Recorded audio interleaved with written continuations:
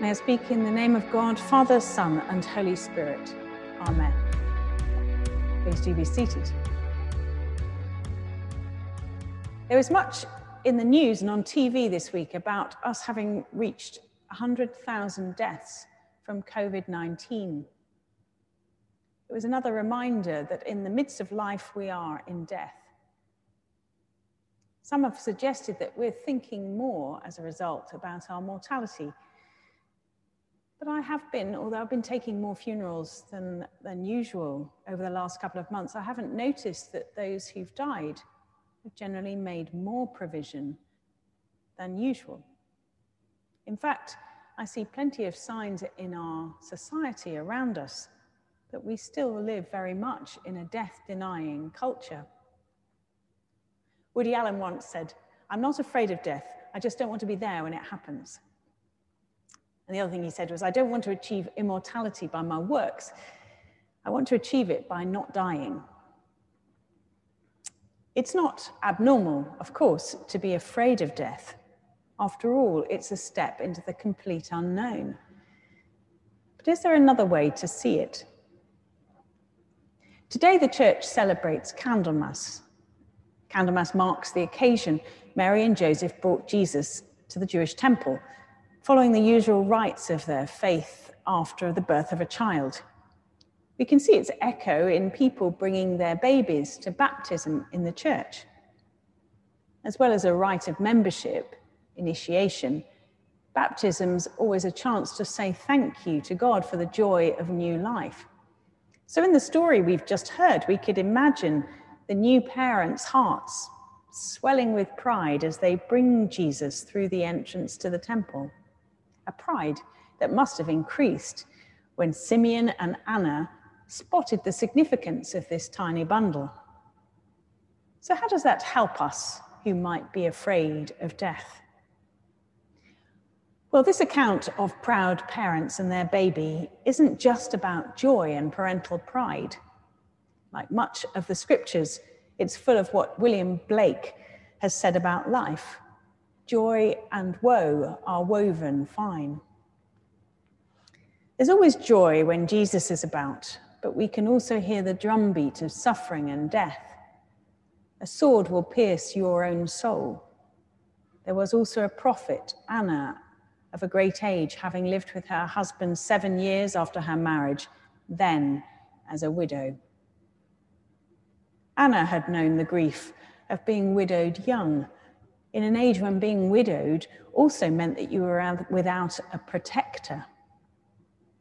Mary is told that somehow this child she was cradling would bring pain that would sear her soul. But the greatest reference to death, of course, comes with the words spoken by and about Simeon.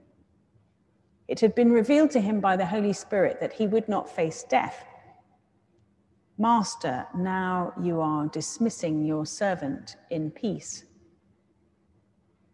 God had said to him, "You will see my Saviour before you die." And when Simeon, prompted by the Spirit, holds that Saviour in his arms, his very first words are, "You can let me go now." Nearly 3 years ago, I was contacted just after Good Friday and told that my friend Sonia had just been diagnosed with an inoperable brain tumour. I was able to visit her soon after in hospital. She was amazing. She wasn't as sharp as she normally was. I was alarmed when I sat in with the doctor and she didn't know what month it was. But in other ways, she was much sharper than ever. She was totally focused on Jesus, and she had lost none of her sense of humour.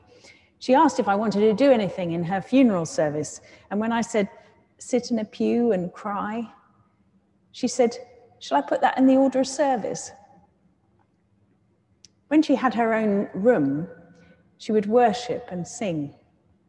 She became sort of translucent, and God shone out of her. She had no fear and ministered to those around her. She was a joy to be with. She knew where she was going, and while she was happy to be with us, she was a living embodiment of St. Paul's statement that to live is Christ and to die is gain. I hoped I would be like her. What about us? Are we ready? And what can Simeon teach us about how to be ready?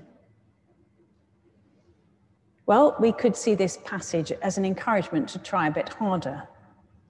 It says Simeon was righteous, so perhaps we have to do more good deeds to earn our right to enter the heavenly gates. It says Simeon was devout. Are we supposed to think, therefore, that if we go to church more often, although obviously a little bit more restricted nowadays, and pray more, that God will give us brownie points? I'm not sure that that's right. I think it's all much more to do with the one he welcomed into his arms. Before the gospel, we heard from the book of Hebrews, and I'd like to read the Message translation of the first 2 verses that we heard.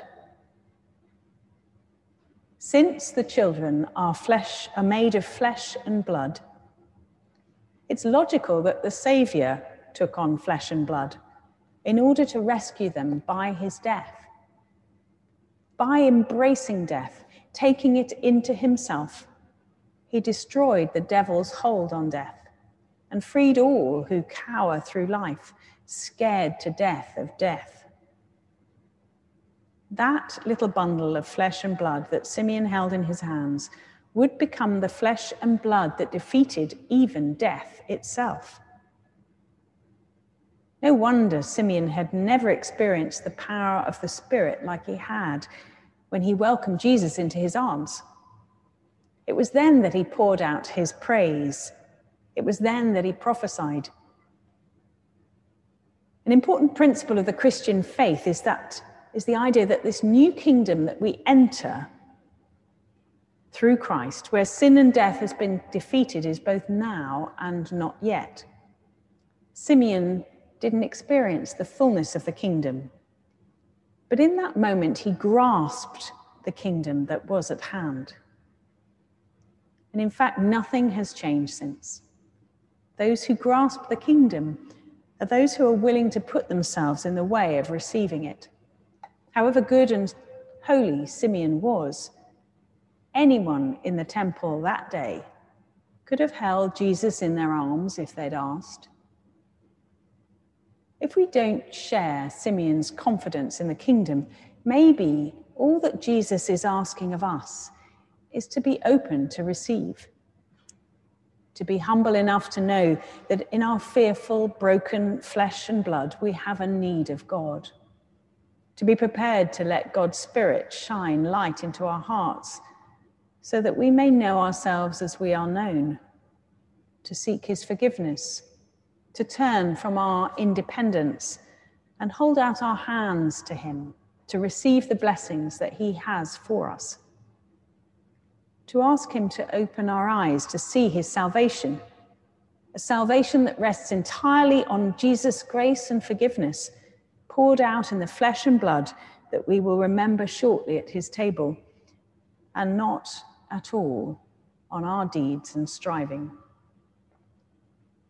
To receive the free gift of eternal life that starts now and never ends. To know that same peace that passes all understanding.